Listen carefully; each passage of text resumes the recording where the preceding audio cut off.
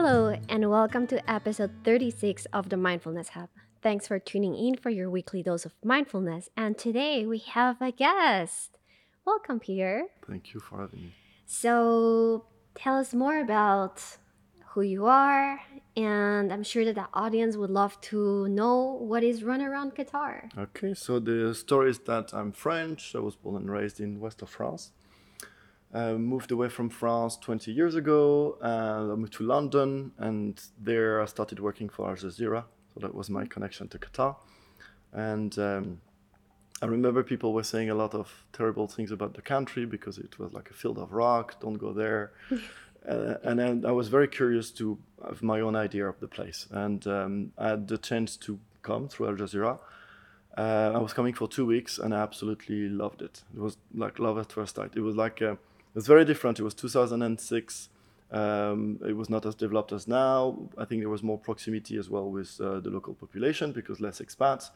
And I discovered how welcoming they were, proud of their country. So from the very beginning, I had an exchange with the local population, and I loved the optimism here. They were building everywhere, big projects, lot of ambition, and the natural life as well.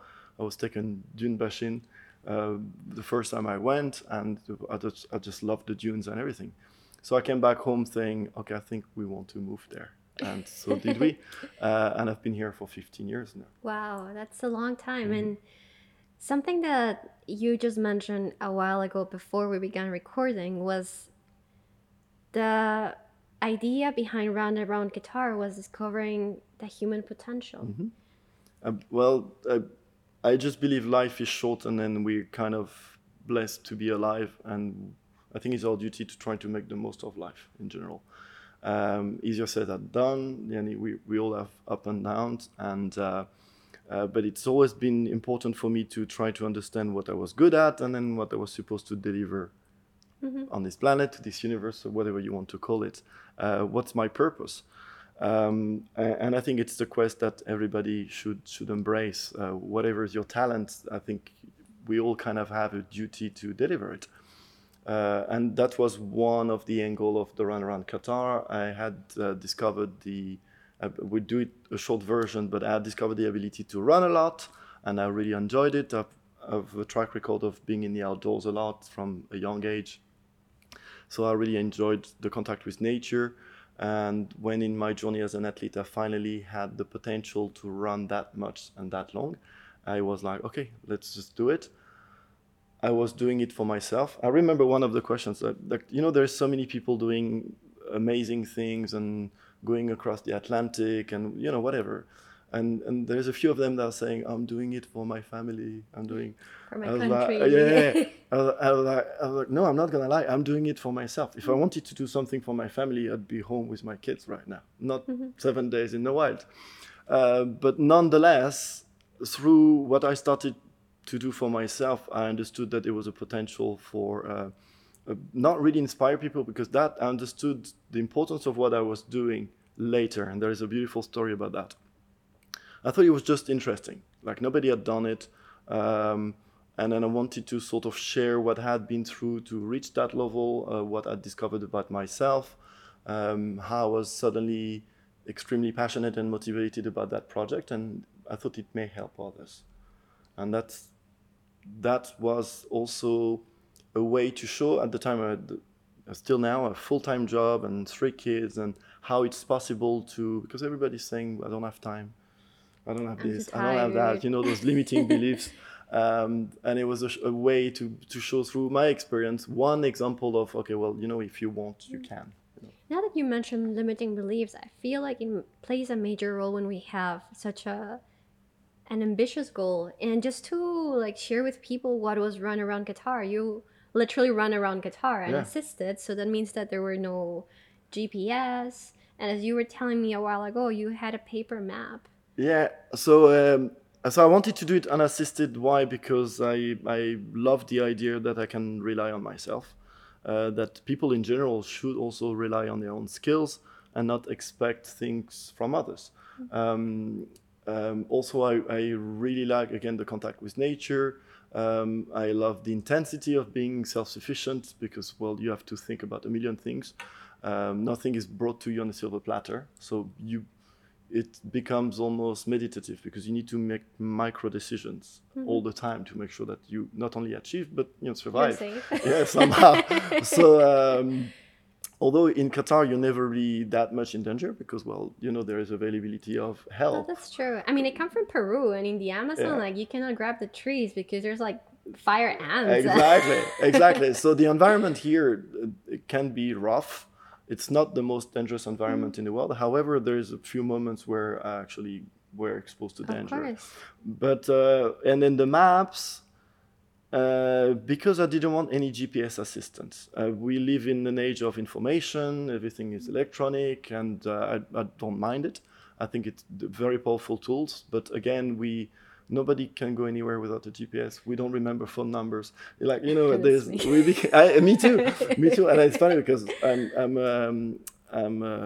was born in the '80s, so we had none of that, But we totally embraced it, and but I really wanted to again rely on my own resources and then send a message that I don't think it's a very good place to be relying on external help all the time.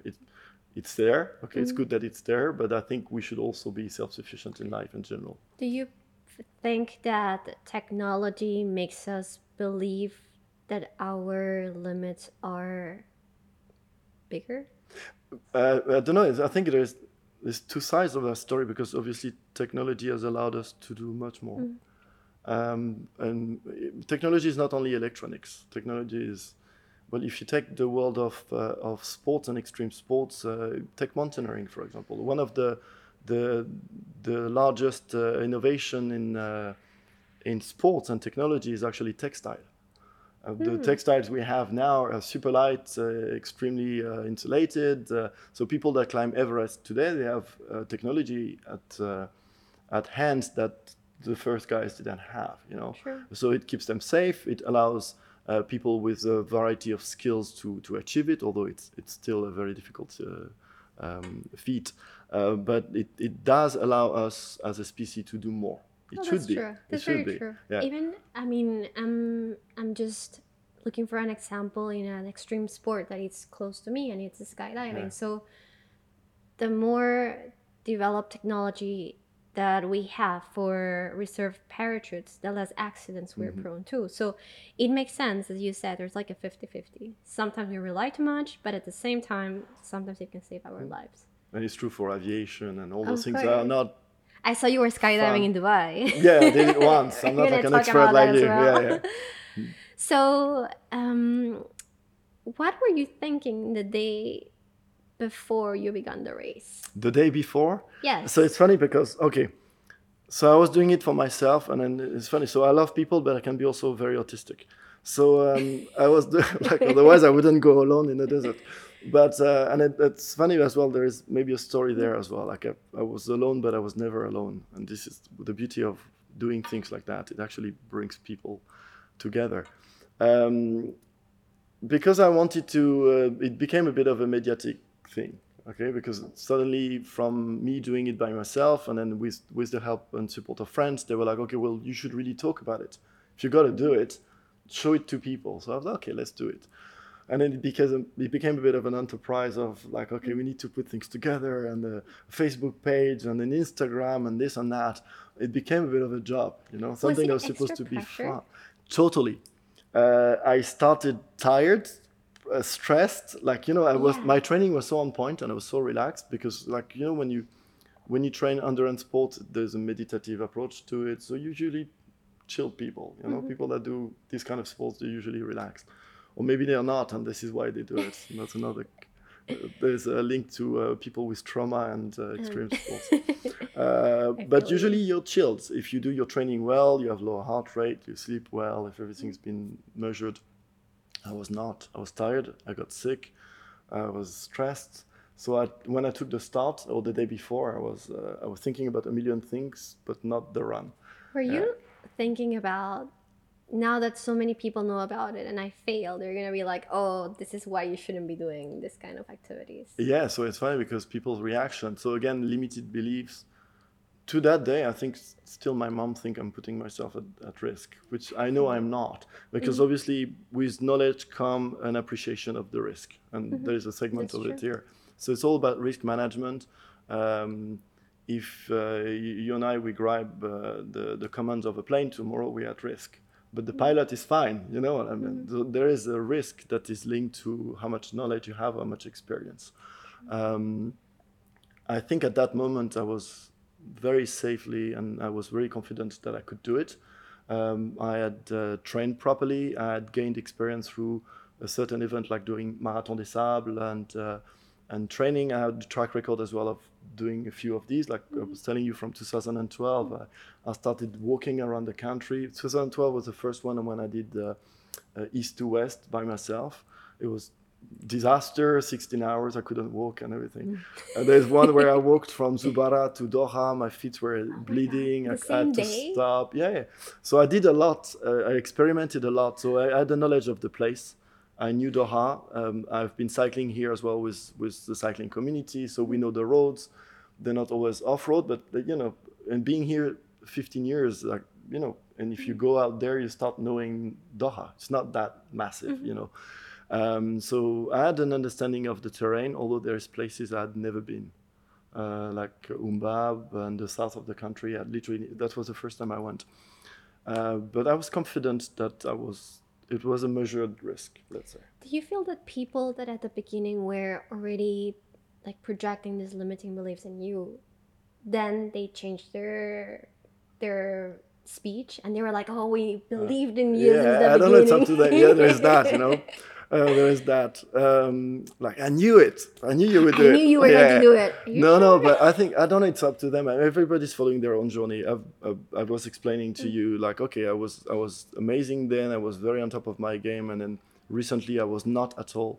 So I wouldn't really place a judgment on people's fear and evaluation of situations, because you know everybody's doing what they can in the end.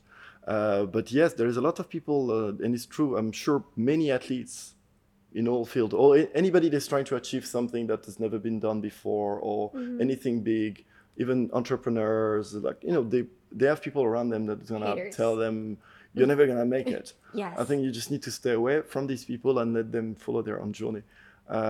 But yeah, I was not trying to change their mind or prove a point. Yeah, that's great. That's great. And I feel like many of us can face these kind of people. And the more we just take the opinion where it is coming from, the more we're going to keep our energy. Yeah, and And also let's face it, I think we are these people from time to time. We're not perfect, like honestly. that's true. Yeah. Honestly, Well, like Leo's we're perfect, but who has never doubted of the ability of a friend? I mean, we don't do it on purpose sometimes, but I think also like understanding our own limitations make us True. accept the ones of others. You know? Very true. Yeah. So once you started the race, what did you have in your mind? I remember so it's funny because it's been a while now. It's 2018, and it's 7 days of non-stop action. Like you take the start and this is it. And there was the media at the start, and the TV was there. I gave a little interview. They weighted the backpack. No It was way. 15 kilos, and I didn't even have all the water, which is very heavy. And a lot of people that were kind of into sports, and they questioned the equipment I took. If I was to do it again, I would probably make different choices. But in the end, I've used almost every single bit of equipment I took, so which makes me think I did right. And it's just again, you're in the buzz, everybody's around, you're not focused, and you need to talk to the press, and you know, and that's it. It starts. And it was hard. It was in February, so I calculated. So we were supposed to start in December, okay? And because none of what was supposed to be a mediatic coverage was ready, we postponed. And that pissed me off a bit at the time, by the way. Excuse my French. So all of that, you know, kind of generated frustrations in a place where I should have been very relaxed to do what I like to do. But this disappeared the minute I started running. I left people behind. We started from Katara and I started running, but I was so tired. It was hot already. It's windy in February. Yeah, we started, you know, but it's the first day, and I can't remember the exact date, but we could figure it out. I checked it out later. It was actually the hottest. I think it was the 14th of February. Celebrating Valentine's. Was it Valentine's? So maybe one of the 14th Sports or the day. 4 or whatever. No, but around those days. And I checked it out because you can track the weather, and it was just the hottest day in Qatar. In that, like, I don't know, maybe now we had hotter, but very unfortunate. Like a lot of basically, I had a short list of the things I was trying to avoid to achieve, and I had them all. Like the heat, the cold, the headwind, the rain, like and all the things that I knew were potential risk, I faced them, which makes up for a very good story. I think if it had been without it, it wouldn't be a book, because I would have nothing to say. But so I started on a very hot day, and it killed me. I was very tired. So those distances, like the first day I was supposed to do 50 kilometers. And 50, 50. 50. Oh, And then for wow. a lot of people, they'll be like, wow, 50, I run 5K and I'm tired. No, but they need to understand as well, like first as a species, we're very endurance. So doing endurance sports is a lot easier than trying to do strength, for example. If you're trying to develop strengths, you find your limitations very fast. But if you're trying to be endurance, well, we can see there's people doing races of 3,000 kilometers. It carries on and on and on. If you pace yourself, you can go on forever. And this is life. In the end, the longest endurance race we all race is, from birth to death. We just have to pace it. And I started, and then that distance that was 50K was something I would do every weekend, sometimes twice a week. So it becomes second nature. But that day I just couldn't do it. I was tired after 10K. My heart rate was off the charts. So I was like, damn, this is not a good start, and it became very hard.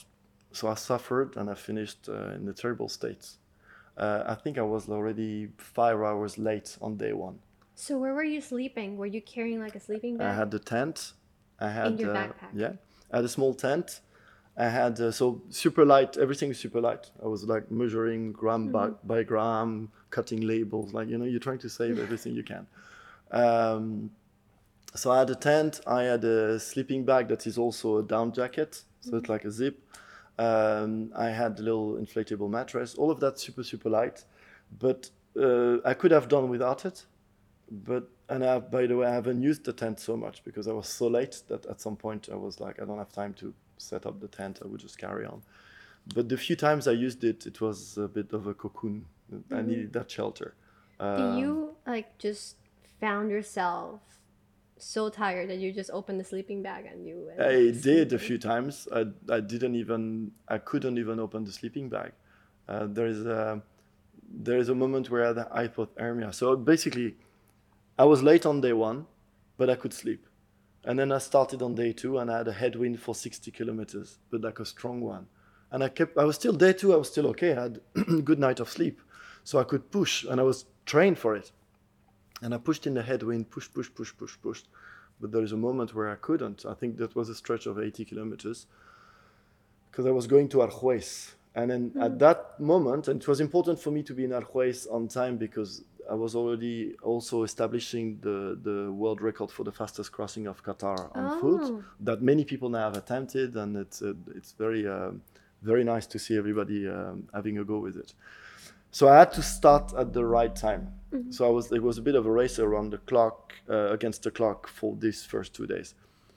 And I finished in a terrible state. I was supposed to sleep 8 hours on papers, and I was 12 hours late. So I slept 1 hour. Oh no. And because I didn't want assistance, there was people there because we were supposed to have witnesses for the world record. So it was friends waiting for me. They were tired of waiting because it was so late. I was walking. When I arrived, they had sandwiches and bananas, and I said no to everything. I was like, no, it's unassisted, guys. I cannot accept everything. And then they're like, okay, let us help you set up your tent. I was like, no. And I was like this. I was trying to set up my tent. That's day two. I couldn't do my tent and everything. I said, okay, I'm going to sleep 1 hour, and then we go. I slept 1 hour. We left. And that's the beginning of a stretch where I would go from Arjuez through Zubara, all the way down to Zikrit, and I was supposed to go to Umbab the day after. but those days eventually merged. In that desert, I was so tired at night. I got lost for 4 hours because I couldn't find my, There and are then I had some. hypothermia, so I couldn't even Oh, set up the tent at that no moment. Yeah, way. yeah. But my main question now is like, in the desert, there's also scorpions Yeah, I've never seen the scorpions though. and I've snakes, if seen I'm not wrong. millions of spiders, especially when you have the headlights, you see the eyes, Oh and they're no, like, no, oh it's no. beautiful. They're like I'm very this. scared of No, it's good. spiders. They're in the grass, so if you go around the grass, you're fine. But it sparkles like diamonds. So So sometimes you're running at night and you have like a sea of diamonds because it's all the little eyes like this. I'll be freaking out. It's I'll be well, running you back know where home. they are. Huh? You just go around. It's fine. But they move away. Like we're bigger danger for them than they are for us. As for snakes. I'm Um, okay with snakes, yeah, but spiders still freak me out. yeah. I don't know why. But they're cool here. I think they're Do you fine. think? Well, unless you go and tickle them under the chin, but they're fine. But when is that peak moment where when you started questioning, should I keep going or not? Yeah, I think the the day three hypothermia was a bit of a oh shit moment because I was not myself. So it's fine to struggle when you're still yourself and you understand yourself within the struggle. It's very common as well to people that do go to high altitude. Those states where, well, you don't even recognize yourself. So what do you fight with? When you don't even know who you are and what you do. And if you lose the mind, then you can't really use the body anymore. And that's kind of what happened in this moment. I was lost at the moment, and it was very intense emotionally because I was going around and around, and I couldn't find a certain road that I was supposed to have hit kilometers ago and hours. And I got around in the dark.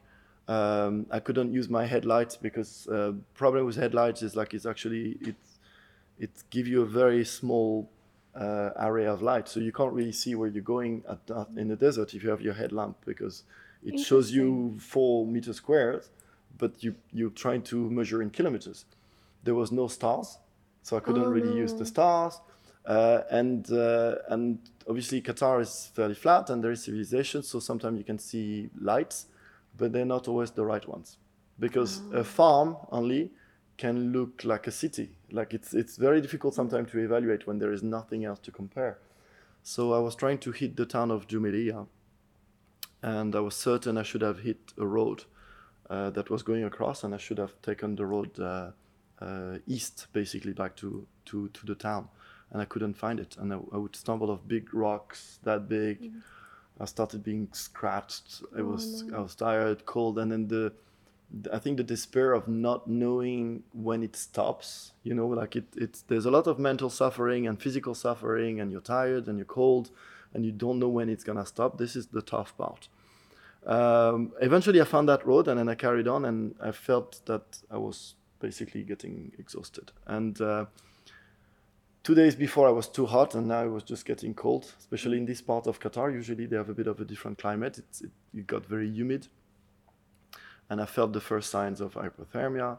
I reached not a very small group of houses, and it was like something like 2 o'clock in the morning. And I shouted a bit. I called because like I wanted to see, and then nobody was there, so I let myself into a tent that was there, somebody's majlis.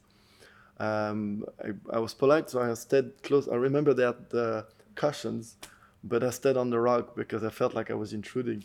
So I would have been much better on the cushions, but I was on the floor.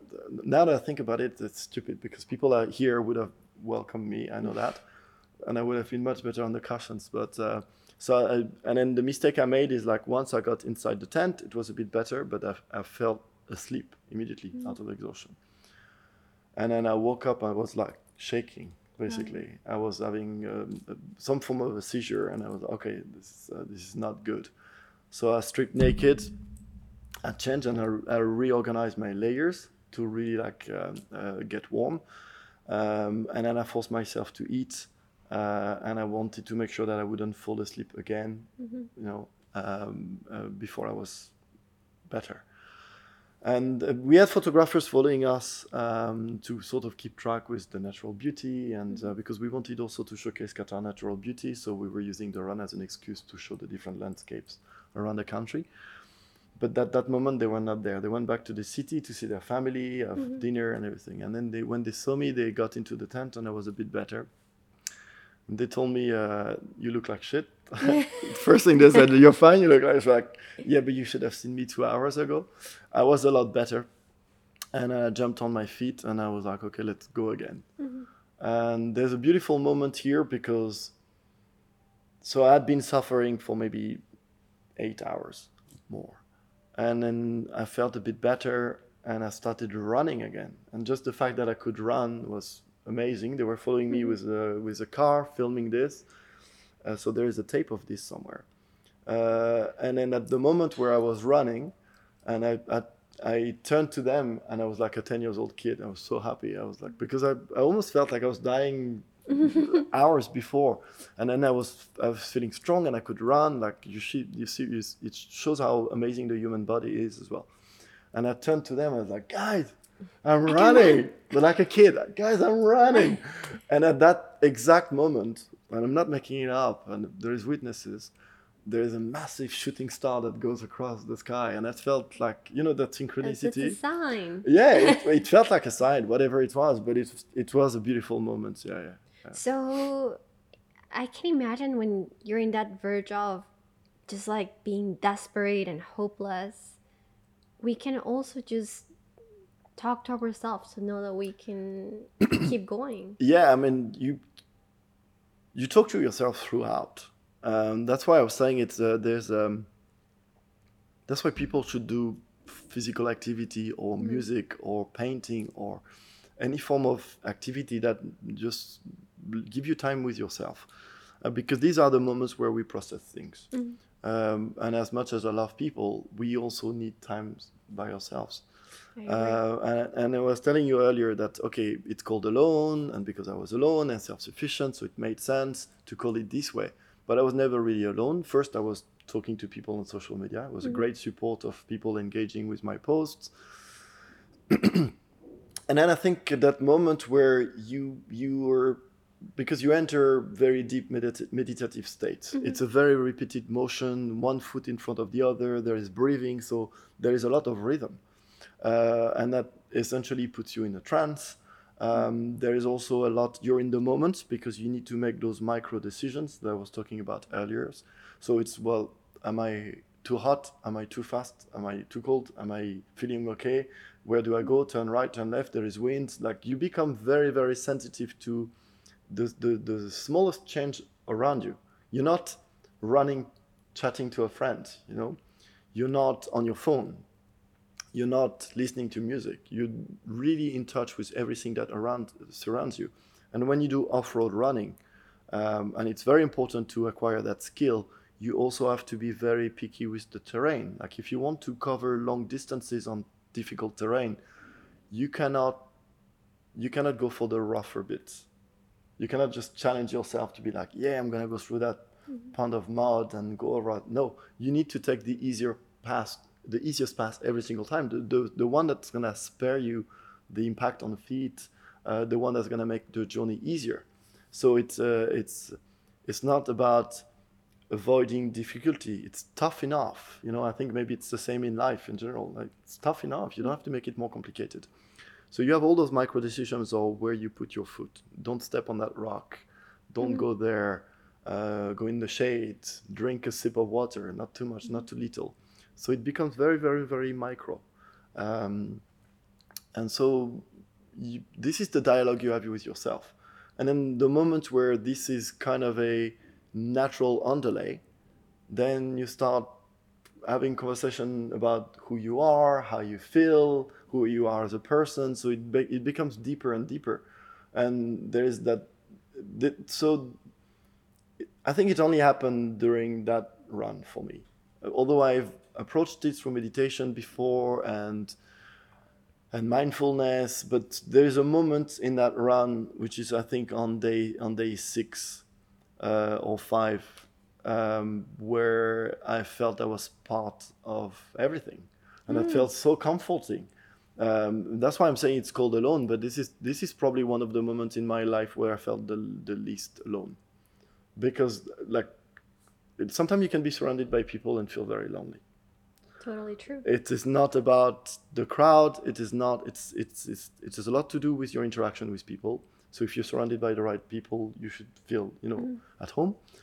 But in life in general, it can feel a bit of a lonely place, And in that moment where I was not expecting anything from anybody, I was not even expecting anything from myself because I was in the doing of things. And I could detach from it. I could detach from what I was kind of systematically doing, all those micro decisions I was making. There was no judgment at all because nobody around me to judge myself, because I was totally accountable for my decisions. And I was actually making good decisions because I was making good progress. I was on time. I obviously made a million mistakes along the way. At that moment, I felt extremely connected with everything around me. The wind, like, you start noticing the smallest changes in the wind, the sound of a bird. You think about people, you think about your life, and it becomes very blurry. And you kind of feel connected with everything at some point, which is weird. I know it sounds a bit, cuckoo, but that really how it felt at that moment. And I know it's been described in as the Nen as well, with people that practice Aikido, which is when you connect the body, the mind, the soul, and with everything else. There's the concept in Aikido that is like that. I felt like maybe I was close to that at that moment. No, I'm sure that when we enter to these deep stages of meditation, we feel that we are part of a whole. And maybe for you it was running, and it was like this race that was beyond being just a normal race. It was probably like a pilgrimage to your higher self, let's put it that way. For me, it could have been when I was inside of the sea diving on a breath hold.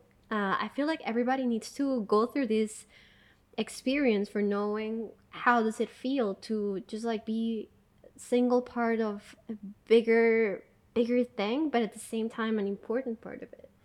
So and the reason I was telling this is because I can see that you've divided your experience in two parts in the book, and in the second part where you're talking about meditation and about breath work and about many important details that sometimes people think are not relevant. But I feel like if we want to really tap into that aspect of ourselves, into, for example, the first thing we mentioned, it was discovering the human potential. We need to understand that we belong to something bigger.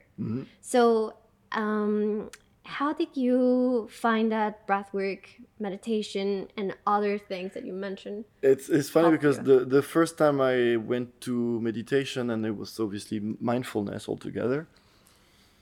So it's always been around. I mean, everybody's been talking about it, and then I had friends that were practicing it, and I'd been doing yoga before, so there's breathing in yoga. Obviously, I've been doing a lot of different sports. Everything is sort of intertwined. But meditation as per, I never did. And then I tested it, and like everybody else, you find it difficult at first because you don't really understand the concept. You're trying to not think about everything, and it's not about not thinking, it's about just letting go with everything that happens in your mind. And then it's linked to that, because I think like when we're good, it's easy to be good when everything's okay.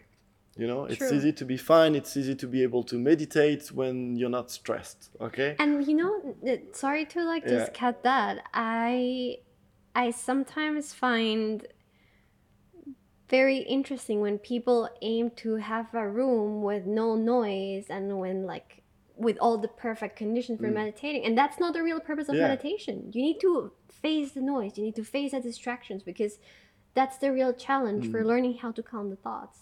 Yeah, because this is when you need it the most eventually. Exactly. When you're stressed and you're down the drain and nothing is right, and you have a clouded view of the world, because in the end the world is the world.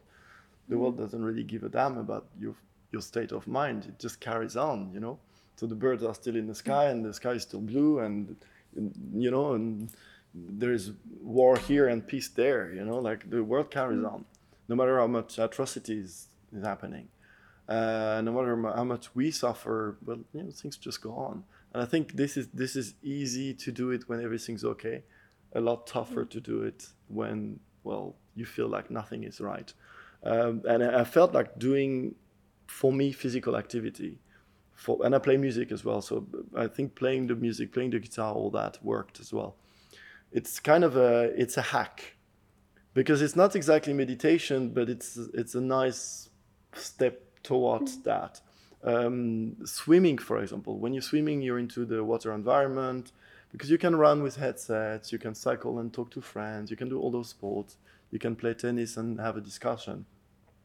When you swim, it's difficult so I always found that swimming was a good way, and this is what I've used when I was not feeling good. Actually, I was like, okay, at least I'm gonna go for a swim, like the minimum that would put me back on track, and then whatever works for people. Some people will cook, for example, bake Of a course, cake. of course. That works for many people. But I felt that those activities that would put you in sort of a state of focus were a good way for people that are trying to do meditation and don't manage to do it, a good way for them to sort of be mindful in what they're doing. So if you're already doing baking, then trying to understand when you're baking alone, trying to understand the similarities that there is in when you're fully focused in baking that cake and then a meditative state, because that's going to give you hints. It's like, okay, now I recognize the sign. I'm in my mind, I can drift, I'm focusing on measuring, putting the flowers and the milk and all these things. So and I'm actually mindful at that moment. And yes, I can have thoughts, but I don't know, you can bake and be very stressed, I guess. But essentially, those people that like to bake, they probably bake because it cools them down a bit. I'm actually a pastry chef. See, there you go. And the thing is that I feel like everybody should find their own activity that helps them connect with their mind, and then just like quiet the thoughts. For some people, as you said, it's baking. For some others, it's running. For some others, it's swimming. And that's the thing, like, you don't have to be sitting down with your eyes closed for entering into a meditative state. It demystifies Exactly. meditation. Like, people get scared. Yes. And that's the thing, like, many people think that sitting down, like, close your eyes, like just doing a mantra, it's meditation. No, there's so many different types of meditation. And the most important thing is beginning with a type that it's friendly for your level of practice. And just like working out, at the beginning you may be sore. Later on it becomes better, because as you said at the beginning, we have more knowledge about the process as well. And it's the same thing for meditation. So I'm just curious to know, how did you feel prior to ending Run Around Qatar? You were like, yes, I'm about to make it. So it's funny. So the ending was just as tough as the beginning. Like, throughout, it's been a beautiful journey, but like, they say, nothing worth having comes easy. So again, I'm not grateful that it was so tough, because like, I'm not trying to expose myself to pain. But essentially, I've learned a lot, and then there is also no learning in comfort. So trying to expose yourself to places of not pain necessarily, but discomfort is important. So the ending was just as tough as the beginning. It was raining a lot, and it was cold. No. Listen, I don't know, but it's a fun story. Like, if people like to read the signs and connect dots, there's a lot of in that story to connect. I literally had a headwind throughout the journey, but I'm going around. So literally, if I'd been running the other way around, I would have had a tailwind.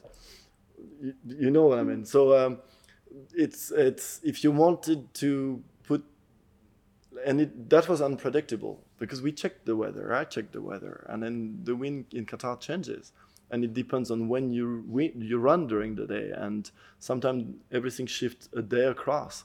So you can predict it, but never fully. And I literally had a headwind all the way.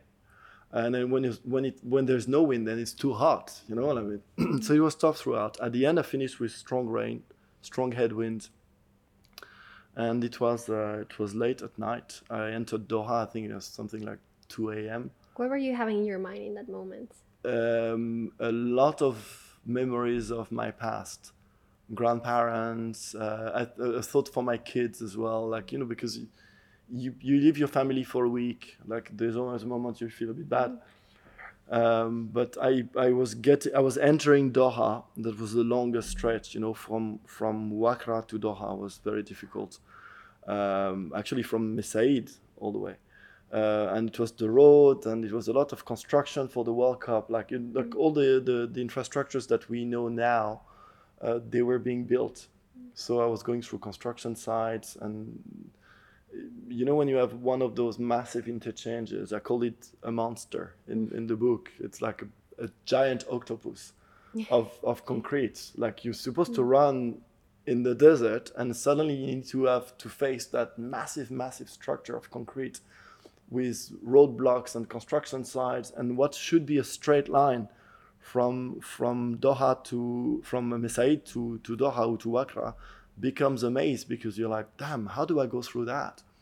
It's like almost 10 kilometers wide. You have like roads going up and down, and then which one do I pick? I had to jump from one to another at some point. So it was super tough, and then I entered Doha. I'm exhausted. I stop in the restaurant. So being self-sufficient doesn't mean you cannot go and buy something. Okay. So as long as nobody was bringing it to me, I could go fetch it. So I was welcome in the farm. I would go like, okay, my only chance for water is that small little dot there. That must be a farm, and I had to divert to get water, for example, on day 6. That was allowed. So I stopped at the restaurant. I fell asleep. I crashed dead. At that point, people that were helping me with the coverage of the event joined me. They were like, "Are you okay?" They found me asleep in the restaurant, and I woke up and I was like, "Okay, I'll keep going. I keep going." So people walked with me a bit at the end, and then I arrived on the Corniche, and I cried. I couldn't stop crying. I was like a kid. Like really, like everything of me that was grown up was disappeared. I was literally tears, like I'd never, like I think the last time I cried was like a young kid, and I was in tears, in tears, in tears. And I was there with my partner, and she was like, "You okay?" And I was like, "I'm fine, I'm fine. It's just it feels good actually. Like I'm fine. It's just the nerves, It's like a purge. I was walking, yeah, I was walking on the Corniche, on the on the fence actually. There's that concrete, a little, like you have the water, and you have the Corniche, and you have the Yes. concrete. So I was walking on top like this, and I was just in tears, like a baby, and I kept on going, and I was so I don't know really. I think it was like I knew it was ending soon. I knew I was achieving it, but I finished borderline. Huh? I was supposed to do it in 7 days, and I did it in exactly 7 days. So I started at 7 a.m. and I finished at something like 6:50. So I could have gone over the 7 days by an hour, for example, but I didn't want, so I finished running. So yeah, it was tough, very emotional, and the sun rose, and it always feels better because at night it's a very difficult spot, when there is no light. So when the sun is rising, it always feels fresher and better. I changed, and I started running from West Bay to Katara, and I full on running, and I finished very strong. So I don't know where I got the energy from, because I hadn't been running in a long time. Like I think maybe the last 50 kilometers I couldn't run, and I felt super strong. And I took a proper sprint to Katara, maybe over like 3-5 kilometers of really throwing it. And that's it. I crossed the line. There was people there to welcome me, and it was extremely peaceful. That moment, it felt super fresh. I went home. The press wanted to see me later. I had a shower, my first shower in 7 days. Perfect. It felt good, and I was not that tired. Like I felt I could have carried on, because again, it's all about pacing, and I'm, by the way, as well, that's very important. I made a point in not harming myself physically. Like I wanted, like I didn't have a blister, I didn't have an injury. I was strong. I was strong. I didn't lose so much weight. I lost a lot of upper body weight. Everything went into my legs. So my physique changed in 7 days. The body totally adapted. I was feeling good. The day after, I went for a 5K run. Like I was feeling really good, and I didn't feel the need to sleep, although I had been awake for 28 hours already there. Um, some friends came to visit. I was just super relaxed. Like I was at peace. I was feeling that I achieved something that was important. There is a story there as well. Back then, I realized that what I was doing for myself actually meant something for other people. And that was a massive discovery because I always felt it was a bit of a selfish thing, you know, like, okay, and then, okay, yeah, we talk about it and it could be useful for other people, but still, you know, I'm doing it for myself. But when I realized that some people felt inspired, some incredible stories were coming from Doha and Qatar in general, and I was like, damn, it actually served a purpose. And that felt extremely good, really. And how Yeah. did you feel? Like, for example, what do you tell your inner child after finishing such a not only great challenge, but physically demanding and mentally demanding and even emotionally demanding? I just felt very useful. I know it's a bit weird, but I felt like at that moment I was doing exactly what I was supposed to do. Hmm. I don't have that very often. I live a happy life and all that, but like, you know, we always looking for an angle. What's the next thing and what do we do? And we all have full-time jobs that we love, but there is up and downs and then like, you know, but that moment doing that in the way that it sort of panned out and the echo I had from people and the sort of universal unconditional love of just okay, that was cool what you did and it helped us. There's a lot of people that were sending positive feedback on how it motivated them to do this or inspired them to do that, or they shared similar stories. Because I'm not the only one doing this kind of adventures. So many people do it. But I just felt that I was exactly where I was supposed to be. And that Yeah, feeling is amazing. I believe that that's Yeah. something that not everybody experiences in life. Yeah. Sometimes people forget they have a purpose and they just keep repeating their everyday routine and they forget that they're here for a reason. It comes and goes though. Huh? It's Yes, I more totally difficult agree. to to sustain it is the hard part. And if you have to tell something to a person who wants to achieve a very demanding goal, very demanding challenge, and they still feel they need that inspiration, what would it be? I think people need to just take a risk really and dare to fail. Um, because I think again like it didn't happen overnight and I was training. I was inspired by a million people. They all mentioned in the book. Hopefully I didn't forget anybody. Like I didn't do that alone. I was only alone because of the rules of my event. Mm-hmm. But one thing I say in the book as well is like throughout the journey it actually brought me closer to some people. um, um, I met people through that, and I keep on meeting people through it. Like Mm-hmm. we're an example of it today. Um, so yeah, the journey that I followed to eventually do the run, it was like baby steps. It's not like okay, well I want to do that massive things. People should really, again, it's all about pacing. Okay, but pace your effort as well. Okay, what's break it down into smaller risk. If you want to achieve that, visualize these beautiful things that you want to achieve, and then don't think it's too big or for somebody else or not for you or you can't do it. Just really crank the figures to what it would take to achieve it, and then reduce the risk. You'll be okay. I will do it in 100 steps. Mm-hmm. Okay, instead of okay, well I'm here and I need to get there and it's too big and I will never get it, and which is the limiting belief that we talked about.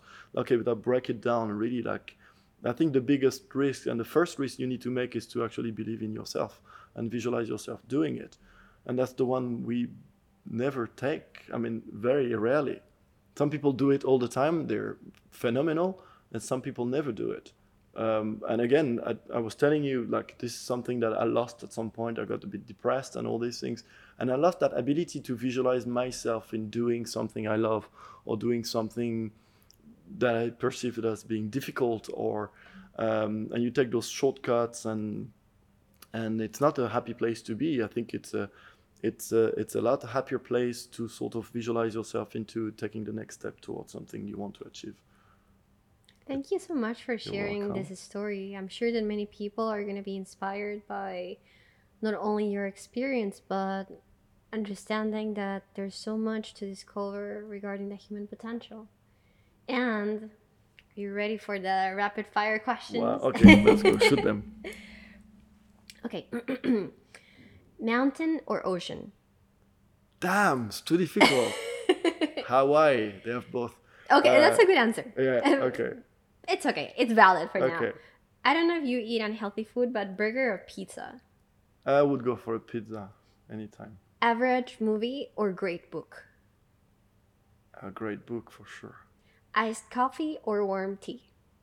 Warm tea. Although these days I'm all over iced coffee, but I should go for warm tea. Running or cycling? Damn, these are terrible questions. You know I do both all the time. Um, damn. It's like, asking, would you rather have 20 meters arms or a wooden head? I'm gonna go for running For because today. yeah, because I love cycling and I've got so many stories around cycling. But the running has been the one that really just meant a lot to me. Swimming in a pool or swimming in the ocean? Ocean, anytime. Skateboarding or rollerblading? I was pro ice hockey player, so I will go rollerblading. I cannot do it either. Really? Yeah. But it's never too late to start. Thank you for the motivation. Early morning walk or late night walk? They merged, no? Because you are That's true. working through the night. The Godfather or Scarface? Oh, Godfather. Star Wars or The Lord of the Rings? Tough. I was always closer to the book in Lord of the Rings than I am to the movie, so I'm gonna pick Star Wars. Surprisingly, just Okay. because Star Wars. And the last one. Aerosmith or Rolling Stones? Oh wow, damn, these are tough. Why do you have to make me choose? I discovered the Rolling Stones late, and then now they're. I still have a sweet spot for Aerosmith. Yeah, I think they're just Good cool, answer. and they do the most heartbreaking love songs. I like this one, I Don't Want to Miss a Thing. Yeah, It's probably one of my favorite ones. and Taylor is just so smooth. And his Yeah. daughter is so pretty. Yeah, And there's that. she But doesn't look like him. I don't or know, maybe and it's funny because this is the band that always felt younger than they were. Because Rolling Stone, everybody they associate to the Beatles, and they have the early Rolling Stones, so people kind of know when the Rolling Stones started. But Aerosmith is actually older than people think. I've seen your music taste because you usually share it in your stories, and I must say that you have a very good music taste because I also like rock. It's very diverse, though. Yeah, Yeah. yeah. But I saw that you were putting. I feel like I'm spamming people with my music. No, but it's good I'm like, because I'm gonna share that on my stories. I saw some I'm sure there's a lot of Sublime. people saying like boring. Why is No, he I sharing a was- song again? it's Yeah. good because sometimes you need this like reminder that maybe I should go back Yeah. to that song. But I think I took it from people that were doing it, to be honest, because it gives you idea. Like I have a friend is always posting some. I love it when people post stuff that is not in your kind of established taste. Like it makes you discover something. I was like, okay, I'm gonna check. You're the second person who I know who does that, and the other person also runs. So I Yeah. don't know. No, but it's amazing. Listen, I love when people pick food for me, because if you like, I'm going with some friends and sometimes they like to order, and I love it because like you discover things, and it's the same for music and like you kind of go with the flow. Okay, play whatever you want. It's not because I can choose, but it's you. If you pick, then you stop yourself from a chance to discovering something you haven't That's heard true. of before.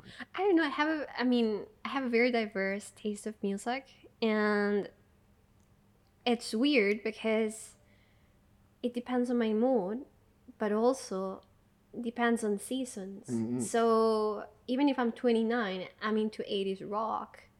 So I don't know. Lately, I listen to rock in Spanish, rock in English, like Aerosmith, Sublime. What else? So many things that before I would have never imagined listening to. I love Santana. Yeah, the early Santana or the I think Maria. I like smooth Can you Santana. listen to early Santana when he does guitar licks forever? Because it's very nerdy, you know. I need to probably explore more. I Yeah. remember him because my dad likes him. Yeah, So it's interesting they because call him the first guitar hero, sort of. oh really? Yeah. Because for example, I have no clue about Jimi Hendrix, but I know about Santana. I don't know if it's because he's Mexican Yeah. and it's like No, but I cultural think it was bonding. always more mainstream because, well, a lot of people know Jimi Hendrix, but I don't know if a lot of people listen to his music. But I think through his recent work, he was a lot more associated to variety. He was on the radio. He also lived longer. That helps. but yeah, so I think eventually, yeah, he did a few songs that made him famous, as opposed to his early work that was a lot more technical. Not everybody can listen to a guitar electric for hours. I you know. cannot play the guitar. It makes Yeah. my nails hurt. Oh, really? Yeah, I've tried it. Sorry about that. Because I used to play the piano when I was a kid. I know that we were meant to end the podcast, but it's interesting to talk about music with people who know about music. It's not that I'm saying that I know about it, but I consider myself having decent taste. But when I was in university, initially I was in medical school, and we had a course to take that was arts. So you could pick music or painting or I don't know what else. And I decided to go to music, but the first semester was guitar. I almost failed because it was so painful for my nails. But what? Why the nails? You're I not don't supposed know to use your because I nails. felt like it made my nails hurt. Ah, but because you were doing picking. Probably I Finger was doing picking. something Yeah. wrong, but anyways, I didn't fail in the end because I managed to like swap it for art, Okay. like painting arts. But since then, I felt like it was You not should have friendly. used the pick. Doing like. And I'll give it a try maybe Yeah. again one day. No, but so it's funny because obviously, so I play guitar, and I started at 13, and then so again I started alone, and it was a disaster. Then I was influenced by friends that really led me to becoming a decent player, and then I was always trying too hard, like I was putting too much strength, and it was the same for sports and training. Always I was trying to go in strength. Like, when I started swimming, I was terrible. I was trying to fight the water. So I'm training athletes now. I'm coaching them. I'm still now. I remember what I was doing. So I used a lot of my mistakes to help people achieve stuff. And tell them, don't fight the ocean. Like, you're not gonna win. Like, you need to be super smooth. Sure. And I feel like playing an instrument is a bit of the same. Like guitar, essentially the people that play guitar really, really well, they have developed strength, but they're very subtle in the end. It's like, you know, they went from 10 to 100 in strength, and they use 10% of it. And That was their 100% before, you know, because yeah, yeah. it's so true what you say that, for example, with the ocean or with the sky or with anything where we are part of a bigger territory, we cannot fight it because we're not going to win. Yeah. So I believe that part of the performance, it's important to understand that you're part of that as well. So you shouldn't be fighting. Yeah. A technique, basically. I think being subtle is the most difficult thing. For me, it is. Like, I learned to be it in certain circumstances, but I'm a very, too often I'm too much of a black and white person. And I realized that where I achieved the most is when I finally was focused enough, or I don't know, in that state where I could see the shades of gray, basically.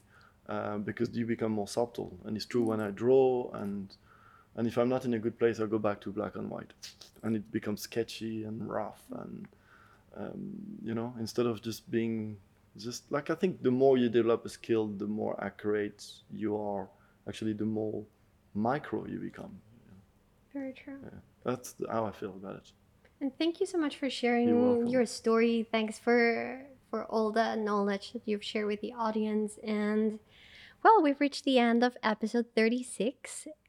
Don't forget to follow, subscribe, share. Feel free to message me via Instagram at Aileen_yoga or through email at aileen.yoga@gmail.com, and I'll be with you next week.